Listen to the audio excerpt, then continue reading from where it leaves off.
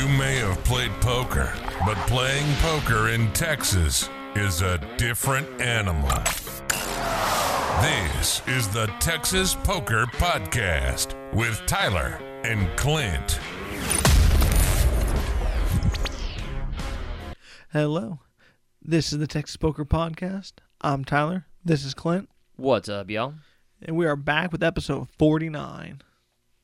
Episode 49. So, this is kind of going to be an interesting podcast. Again, I feel like whenever we're at the table together, it just ends up being it makes it for like an interesting session. I think so. Well, and also, I think it helps that when we're both there because you could have two different takes on the same hand. That is true. Yeah, me and you kind of go about hands. I'm more conservative. You're more not conservative. Let's go with that. So I mean, there's a lot of things that are going on at the table that sometimes it's hard to verbalize. Like, I mean, there's some calls that, probably don't make sense when you're telling me if I'm not at the table, but all of a sudden make a lot of sense. Or some bluffs likewise. No, absolutely. The thing that I've noticed that also helps is just picking up some of the smaller details in the hand that when you're in the hand, maybe you don't remember, but bet sizing and then I like to think what I think you have or he has while it's going on and then to see if I'm right at the end. That's what I do whenever a big hand is going on. Oh, yeah, absolutely. I'm trying to, that's one thing I need to do is pay more attention to the hands of the table. I'm good for a while, and then I kind of phase out. So, but if you're there, I'll tend to pay attention to the hands that you're in a little bit at least. Well, that's good to hear. I don't know, man. When we play 6-7 hours, you're supposed to be, observant and everything, but I tell you what, there's times I'm not as observant as I should be. But I guess which session do you want to start with? I guess we played that one pretty long session at 101 recently. I mean, I think the 101 session, going over that one, is by far definitely the most interesting, and I only have 2 other sessions outside of that. So, we decided to go to 101 Richmond over in Houston. They just opened. We're trying to kind of give them business, and I'd say it's a nice place. I mean, I don't know. They're all kind of combining to me, but I like it. It's very reminiscent of Johnny Chan's 88. Not so reminiscent of 52 Social, the place that housed it before. So, I guess, let me start out with my hands, because I feel like your hands are way more interesting. Yeah, I feel the same way. Yeah, I mean, you get in some crazy stuff, but I only have 2 that really make the session at all. So, we'll start with them, because we can rush through these and then get to your way more interesting hands. I sit down with $300 and end up with Ace King of Diamonds. It's a $6 straddle. I make it 20 and I get 2 calls, and then the straddle goes all in for 82. I feel like this is a pretty standard rip it in behind. I mean, it's $82. I only have $300 in front of me. I mean, you're pretty much always doing this, right? Oh, 100%. Both players fold, giving us the dead money, which I'm pretty happy at. Flop a ace, I'm good, and he doesn't show. It seems like whenever the straddle does this, he's really, and the only interesting part about this hand is he could actually probably be pretty light. I mean, I probably should be doing this with ace, queen, ace, jack, too, and I'm not sure if I would. I guess it's also player dependent, but I could see how that would be tempting. Yeah. So that's it, and then this is the more interesting hand. So I'm up quite a bit, and yeah, I'm up about $300 or $400 from a buy-in of $300, and I end up with Ace King. This guy is new to the table, seems like he knows what he's doing, but also kind of strange. Is that fair? Sure. Yeah. Okay. That's a very accurate analysis. Okay. I don't know. I mean, I bet 20, and he's very new, and he was, I've seen him already get into a couple big pots. Ace King, I bet 20, 2 calls. He re-raises to 100. I've already seen him get into it fairly recently, so I go to 300 on a 4-bet. I'm not 4-betting a whole lot, so I mean, I'm not sure if I should be doing this. And then he gives the most theatrical. I mean, tanking, asking me to show a card. I mean, asking if queens are good. I mean, 100%. Like, somebody finally called the clock on him. And I'm not usually going to call the clock or anything. So, I was like, this is just very, very weird. And then he goes over the top, which just signifies strength. But at 300 in, and I got 300 behind, I've got no folds here ever. And I just make a call, and he has pocket kings. I guess this hand kind of plays itself. The only thing that would be I later learned he was actually a super tight player and had just actually been getting hands, apparently, when he was at the table and not having shown down everything. Because later, when I saw him fold for almost 2 hours straight, am I certain I go over the top on that 4-bet? Maybe I should be, maybe I shouldn't be. I mean, I feel like his range covered a lot. I mean, Ace King is just that strong. But, I don't know. I mean, I just wish this hand would have played out like an hour or two different later, but I don't know if I play it differently or not. Yeah, I mean, that's just the nature of, how both of us play Ace King, right? So, it's hard not to be results oriented, but I still feel like you probably make the same play. Yeah, I mean, a 3-bet, as I'm still ahead of a lot of, I think, a 3-betting range. I mean, he seems like a player who studies, who would probably be 3-betting maybe ace queen, probably queens, probably jacks. So it's probably a little results oriented. But like I say, like I say, even if I see him play super tight for a while, there's a good chance I might actually be going over the top here for a 4-bet. I guess that is not great when those are your two big hands, right? That was not great. I'll go ahead and wrap up my session on this one. I was up a little bit and then went down. I ended up down 265 for the session. Not the best, not the worst. It was one of those, though, I found it to be a pretty interesting, fun session, regardless of being down. I thought the table... I've been getting in some boring-ass tables, and this was one of the more interesting tables with more interesting characters. Would you agree? I agree. I mean, it was probably more fun because you got to watch me and some of those other people mix it up pretty heavily. Well, you were playing pretty tight. It's just the hands you did get in there were fireworks going off. Right. Well, okay, I guess we'll start with my hands, right? I'm trying to think of the first one. So I was playing pretty tight for a while. I was up just a very little bit. I was in a bomb pot where everyone was saying one player didn't want to play it because he was saying it's always a chop. It's always a chop. I get Ace King of Diamonds as well. On one board I have a flush draw. The other board I have ace high. Sorry, pair of aces. It comes ace high. Then I bet pretty big at one caller. The turn, I turn top 2 pair on the ace high board, so ace king. Okay. And on the other board I brick the flush, but it doesn't pair the board. Okay, so on the ace king board, is there a straight or flush available? No. Okay, so the ace king's pretty strong here right now. Okay. So I end up going all in because I actually didn't have too much in my stack at this point. Okay. It was quite a bit, but it wasn't like $1,000. It might have been $500, $400. Yeah. So that sounds about right. I get called, brick the flush on one board. 6 comes on the top board, which I thought was irrelevant, but he had 6-7 for trips and 2 pair, I believe. So On the flush draw board, he actually had 2 pair where you had the flush draw.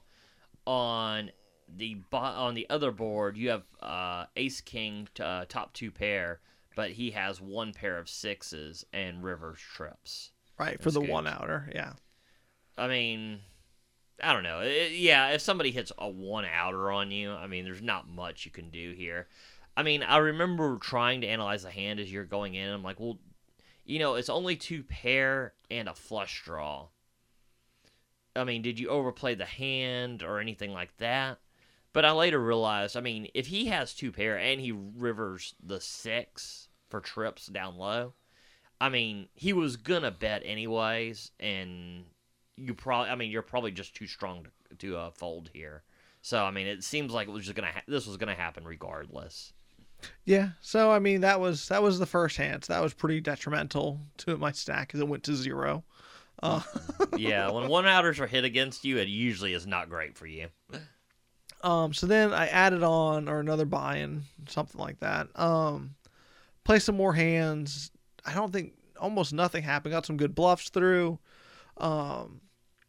Then I get, was it the Jack 10 hand or the aces hand that came next? Oh, I guess it was the Jack 10 hand. Okay, no, yeah, it was definitely the Jack 10 hand. I do know that. So I get dealt Jack 10 of hearts. And this guy who comes to, how would you describe this player? Just very action. So, okay, I think the best way to describe him is he came straight from the PLO table when the PLO game broke. So if you know somebody who comes from a PLO table, they're usually not nits. Right, he was down and he was verbal about it, very vocal about it. So he was very down, but sitting with a gigantic stack. Wait. But first, when he sat down with $200. I busted him the first hand. Oh, did you? I didn't even realize he sat down with $200 that first. I just remember that gigantic stack on that. Yeah, no, I flopped open-ended on him, and he shipped it, and I had 2 overs and a straight draw. Okay. And I rivered one of the overs, and it was good. So okay. It was either 200 or 300, something like that. But then he added on for just a ton of money. Yeah, it had to be like at least 1,000, right? I think more. But... yeah. So let's go over this hand though. So he's in the straddle. I call with my Jack 10 of hearts. Only call? Mm-hmm. What, straddle? I would have thought you'd been raising here.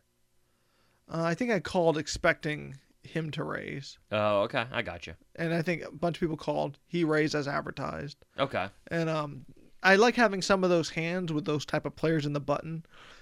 In the straddle, when I know they're going to be raising a lot, having some limp calling in these type of games when it's pretty deep. Fair enough. So I limped with the intention of calling. So I call I think it was maybe 3 ways to the flop. Yeah, believe so. And I believe he made it 20 to go.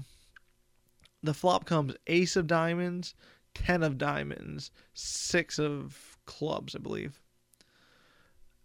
It checks to him. He checks it back. Okay. So now I know he can't have, or he shouldn't have, an ace a lot of the time. Okay. This was my analysis of it in the moment, because he would have bet to defend against the flush draw.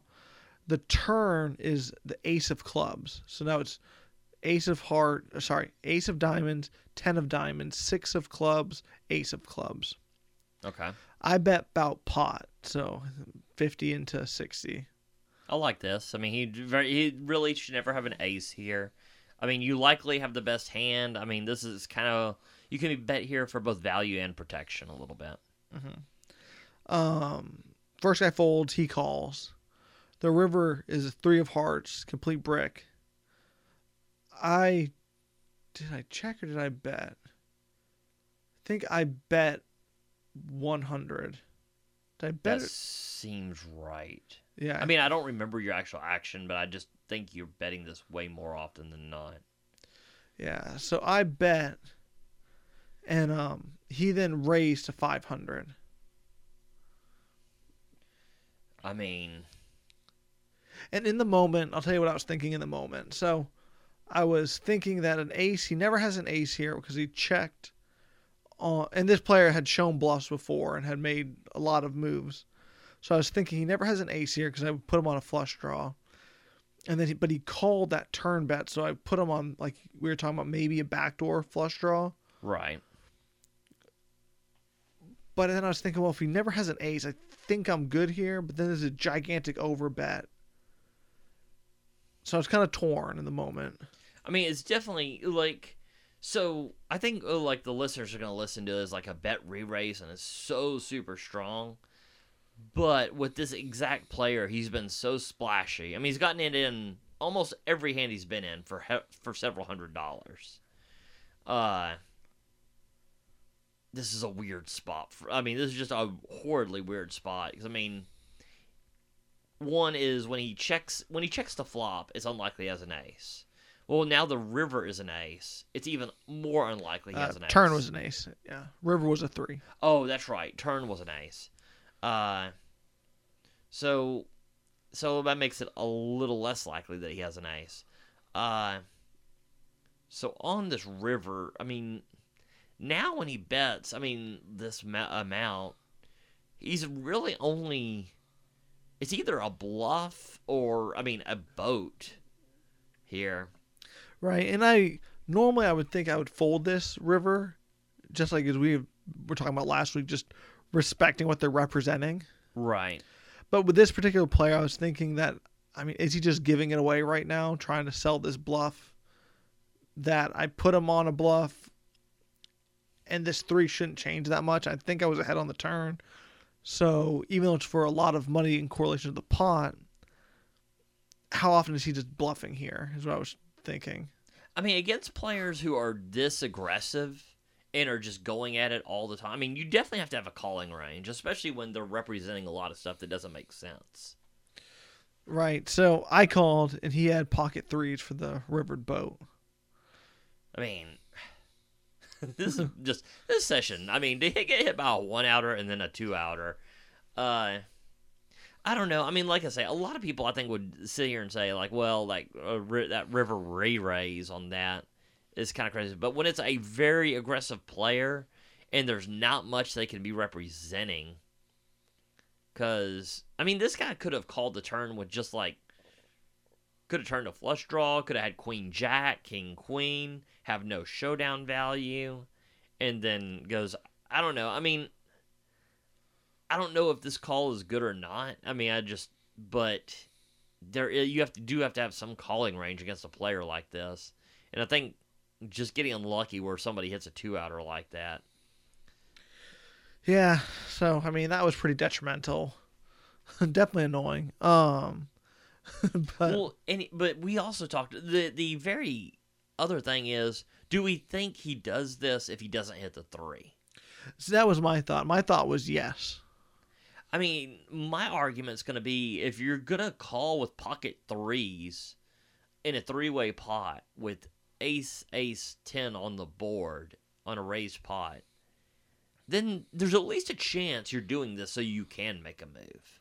Well, you got to think, he's probably doing this when the diamond comes, the club comes, or the 3 comes. That's true. That's a good point. Yeah. It's, yeah, I mean, and the 3s looks like the safest of the cards by far. Yeah, exactly. Yeah, it was, I don't know. I mean, that's a really, I mean, just a super tough hand there. I don't know. I don't know. That's a really tough spot. But I guess we'll talk about, for me, what was basically the hand that defined my session. So I get pocket aces, 2 black aces, clubs and spades, if you don't know. But I opened a 20. I get quite a few callers, more than I expected, like 4 or 5. Okay, I remember it being quite very multi-way. 4. I think 4 callers, 5 ways going to the flop. The flop comes 8, 5, 3 with 2 clubs and a heart. So 8 of clubs, 5 of clubs, 3 of hearts. I have the ace of clubs. Okay, I mean, this is a pretty good flop for aces. I mean, it's kind of connected, but there's really no straights. I mean, there's some draws you can get available from, but this is a pretty good flop for you. So someone donks into me for 20. Okay. I raise to 125. I like this. I mean, I guess it's kind of dangerous. Well, I mean, I think you can do this because it's multi-way, and makes it more dangerous because it's multi-way. But there are so many draws here, and $20 does not seem like enough. It seems way too small. Right. But so he calls. The turn is the 6 of diamonds. So he checks it over to me. I bet $350. There's another reason I like the flop bet too, is because, like, the 6 of diamonds, if you just call here, or you don't re-raise big, you're a little scared of 5-6 or like 6-8 or something. Or I mean, now that you've kind of polarized, it's gonna be hard for him to have this. And you make it 350. 350, yes. Very gigantic bet into this pot, right? Right, and he has about $65 behind after he calls the 350. I remember seeing you bet. I remember watching you bet this. And I was like, God damn, that's a lot of money into that pot. Okay, that's So 4 spades comes on the river. I'm pretty happy. I had already said, well, I'm not folding, obviously. I mean, I can't think of a single card in the deck. I mean, you don't want to see a club, but even then, I'm not. With holding the ace of clubs, I'm not folding. So he throws in his last $60 or 7, whatever it was. I make the call. He turns over queen deuce of clubs. I was like, oh, that's nice that I, faded the clubs. Then he says straight. So he hit the straight on the river with the 4 spades. So he had the deuce. So he had the 2, 3, rivers the 4, 5, 6. So. God almighty, man. So, I mean, that basically put me into shambles. And then my last hand, I dealt pocket 10s versus pocket kings and went all in pre-flop and lost.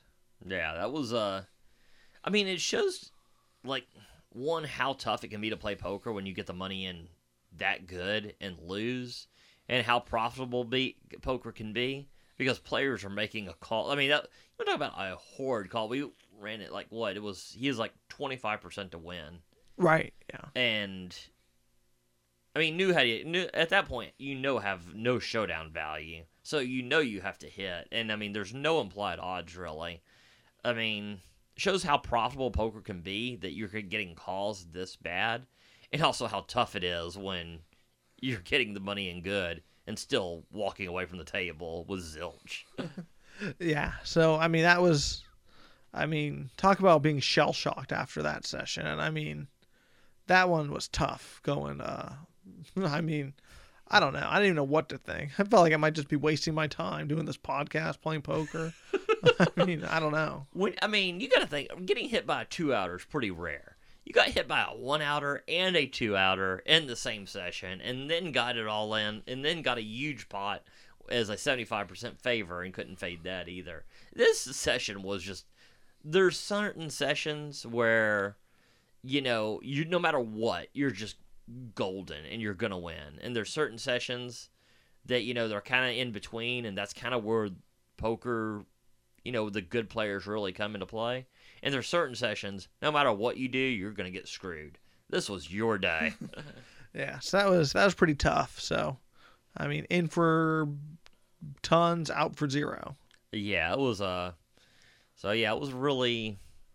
was a tough day for the Texas Poker Podcast. I mean, I was definitely not down that much, but never good when we're both at the table and we both take a loss. It's good for the table.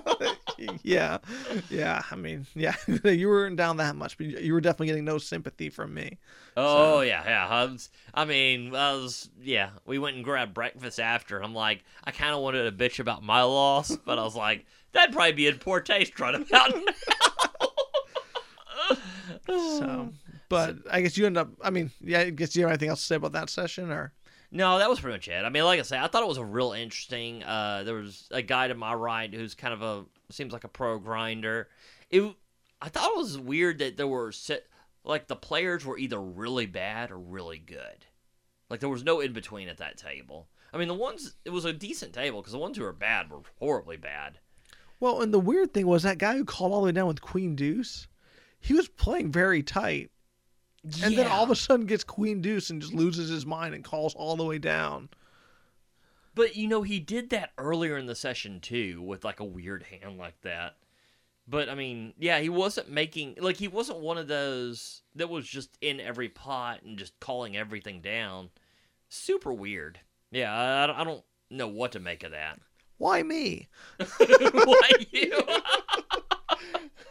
I was like, If you're gonna make this stand, do it against Clint so I can laugh. yeah. Well, I mean, you want him to make the stand. You just don't want him to hit the stand.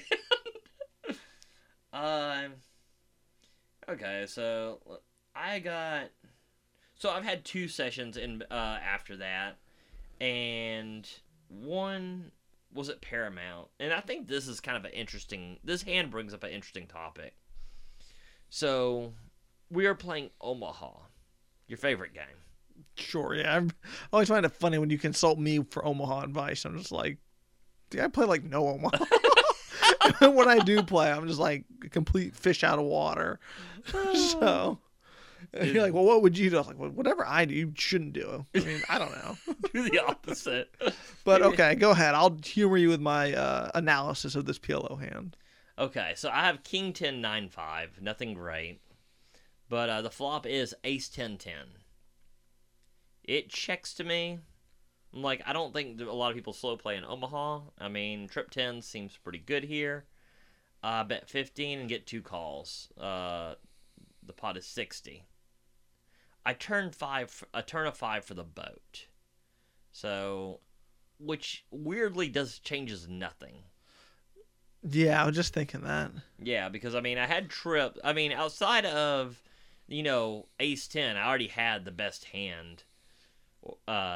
Or pocket aces. I mean, and now, I have a boat, but it's a, there. But, it was a flush draw, and it also hits the flush on the turn.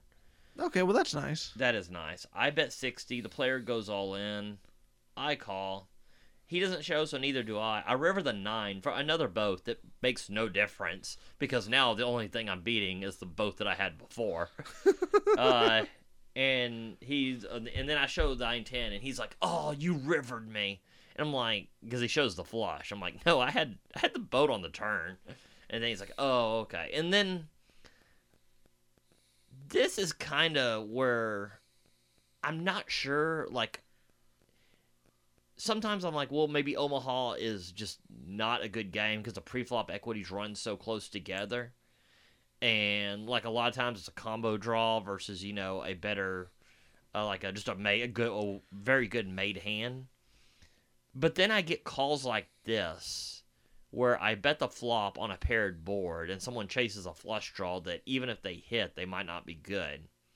And then I bet pot once they hit a flush draw on a paired board, and they call, or go all in. It makes me think that I guess any game can be profitable if people play it poorly enough. Absolutely. So, yeah, Omaha's one of those that I kind of think, like, at times I'm like, I don't know if this is a deal, but if it's a bad enough game, like, I mean, the one that stands out the most is that one where you went all in, and somebody called you, like, with 4th nuts, and you were like going all in for like $500. Yeah, and then he was just thinking I wouldn't think you'd play the nuts that way. I was like, wow. By betting them. Yeah, I was gonna say, you should I recommend trying it. I recommend if you have the nuts, just betting it. So I thought that was kind of interesting. As far as the rest of the session, I have some. Let me see. I made one hero call that would be kind of interesting.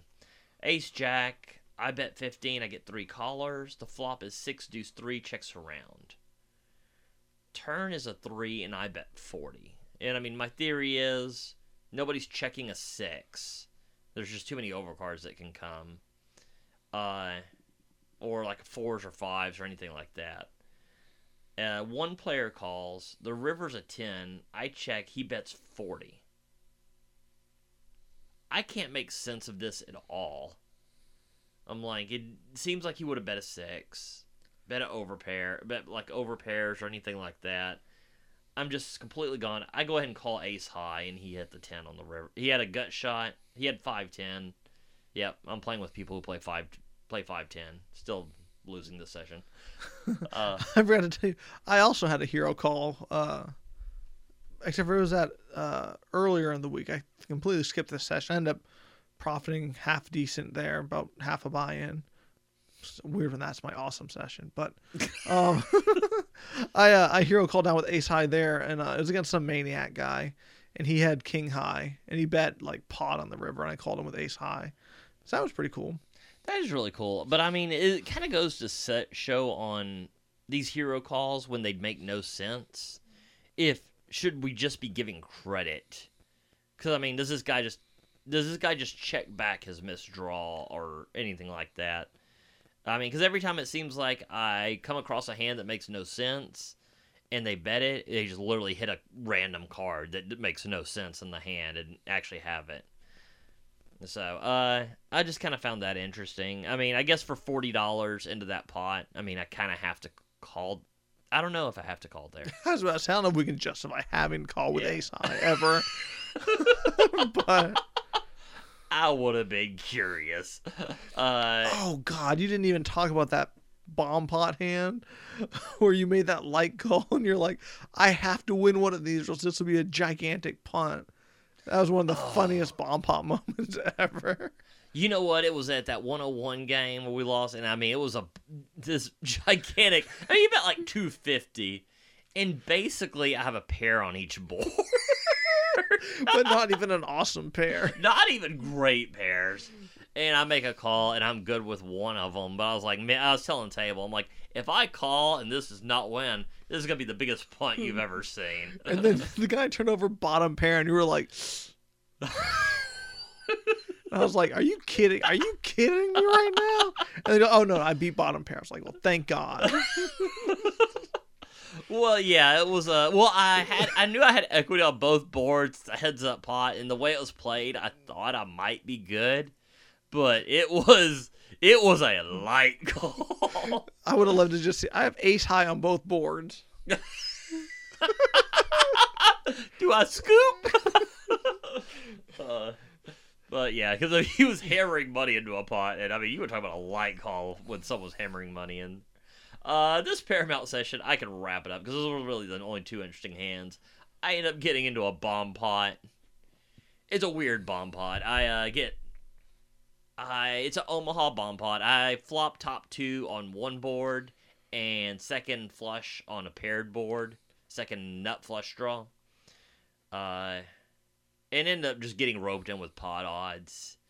Yeah, when you were talking about it, I was thinking, we were both agreeing that it was a fold if you had more money behind. But it was one of those ones that it was like you bet and you bet 9 or you called 90 or something, so it went all in, and then you had like 130 or 40 more behind or something. Yeah, I mean, I won't go into like. Yeah. Yeah, I mean, I feel like it's just too much of the details. But basically, I have decent hand. Someone bets 100, I call, and when they go all over the top, it's one of those that it's on the fringe, but it's just too strong to let go given the odds. I mean, at least in my world, it's probably close. It's probably not a bad fold or call, actually. And For the stack size, if you had, like we said, if you had 300 behind, it would be a fold. Yeah. Even if I had, because I think I had like 180. Even if I had like 100 more, I could justify this fold. Right. Yeah, that's what we're saying. Because you described what you had before. It was light, and a ton of money went in. But once you already have the 100 out there, and you only have 180 more to win, what was like, I don't remember how much you said it was. Over 1,000, right? Or close to. It was a lot. That's all I remember. Yeah. So that's what you meant by that. But. So yeah, it was but we'll. Yeah, we can go through that, but let me see. This next session is at a new poker club called Offsuits.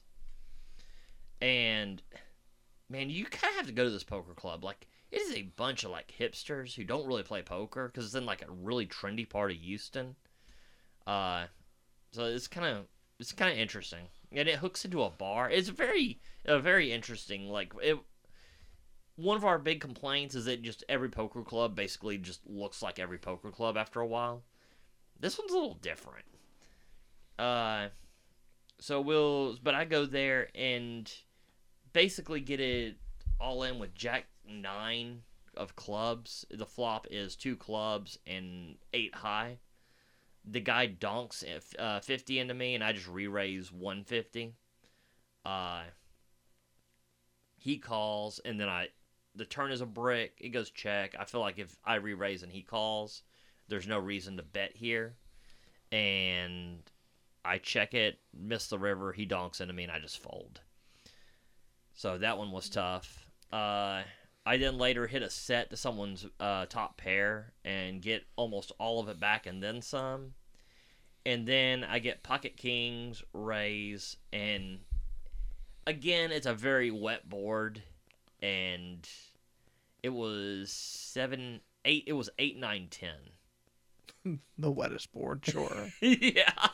No, I'm sorry. That was wrong. It was Jack 10. It was 9, 10 Jack. Because I had a gutter to the straight. And a backdoor flush draw. And someone flopped a straight.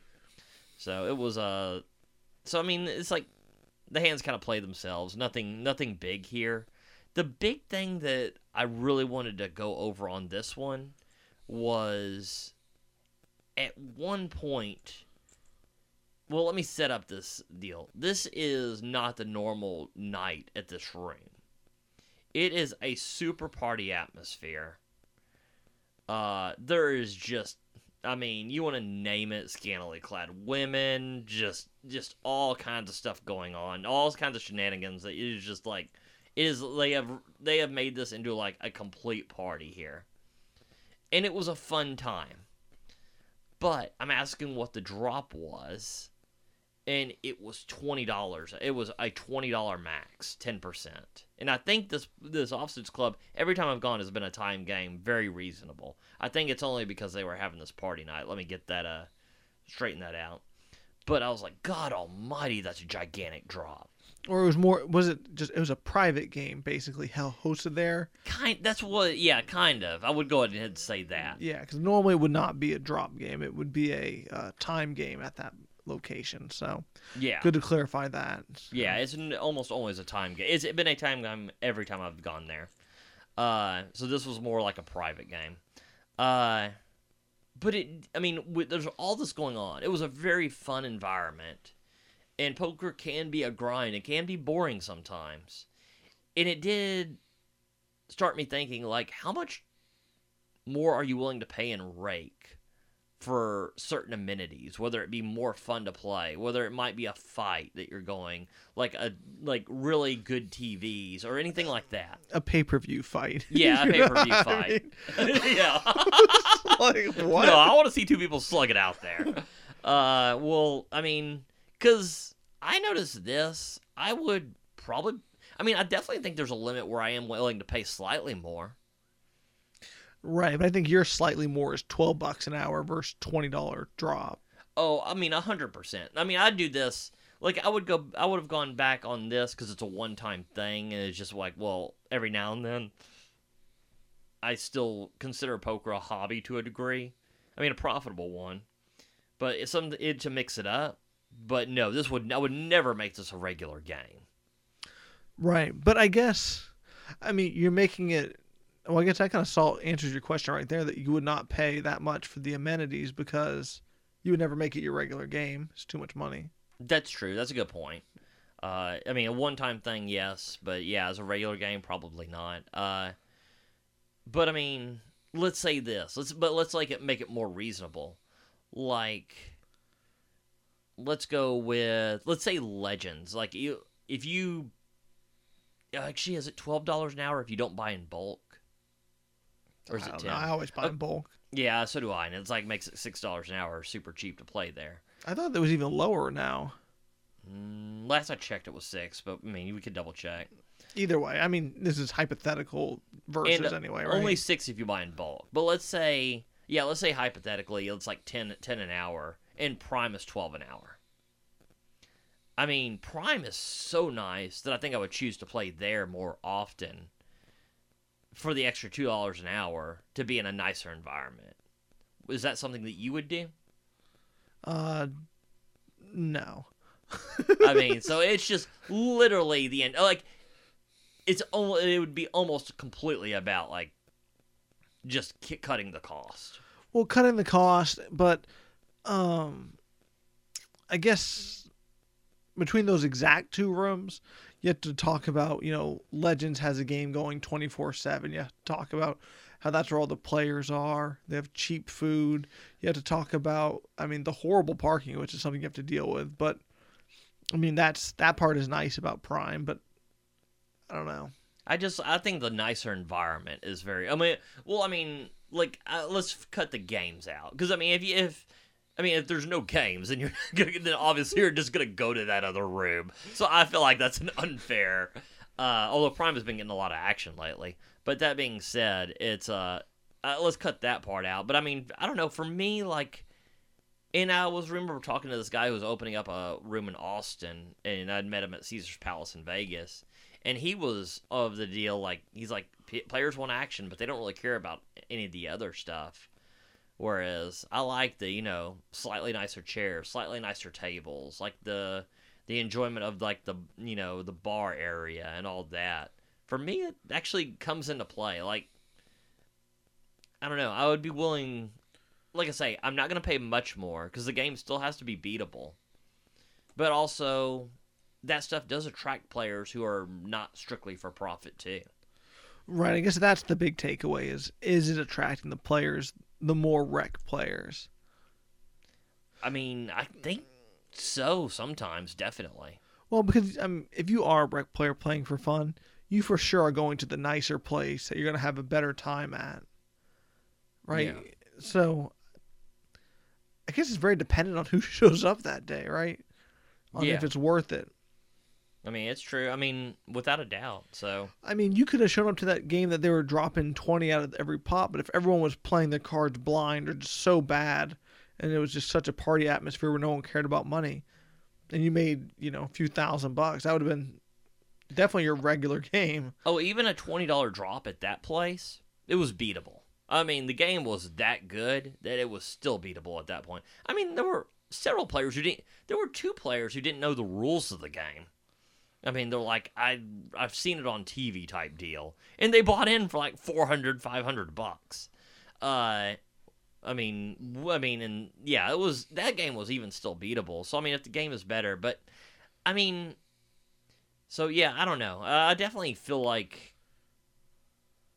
I don't know how much I'm willing. I don't know where that line is, but I think it's always interesting to kind of like go like where the rake versus, some of the amenities. I think we're both on the same side. Like, I'm always going to go like the lowest rake possible. Or like in Texas, that's time. No, whatever you're paying the least.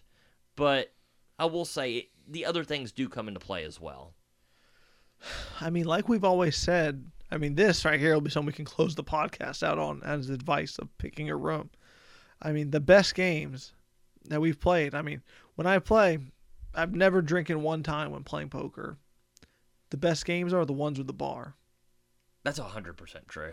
That is so true. That is the one thing I really miss too, is like 52 Social.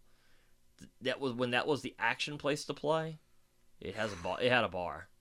I'll tell you what, I've noticed a difference. Texas Card House. You get some great action there. Uh-huh. If you haven't been, they have a bar. Legends not having a bar. I'll tell you what, it changes things. Right. Prime has a bar, right? Prime has an amazing bar. Right. It's so yeah, it was I definitely think that's something to look for. Right. So, I guess, do you have anything else to conclude with?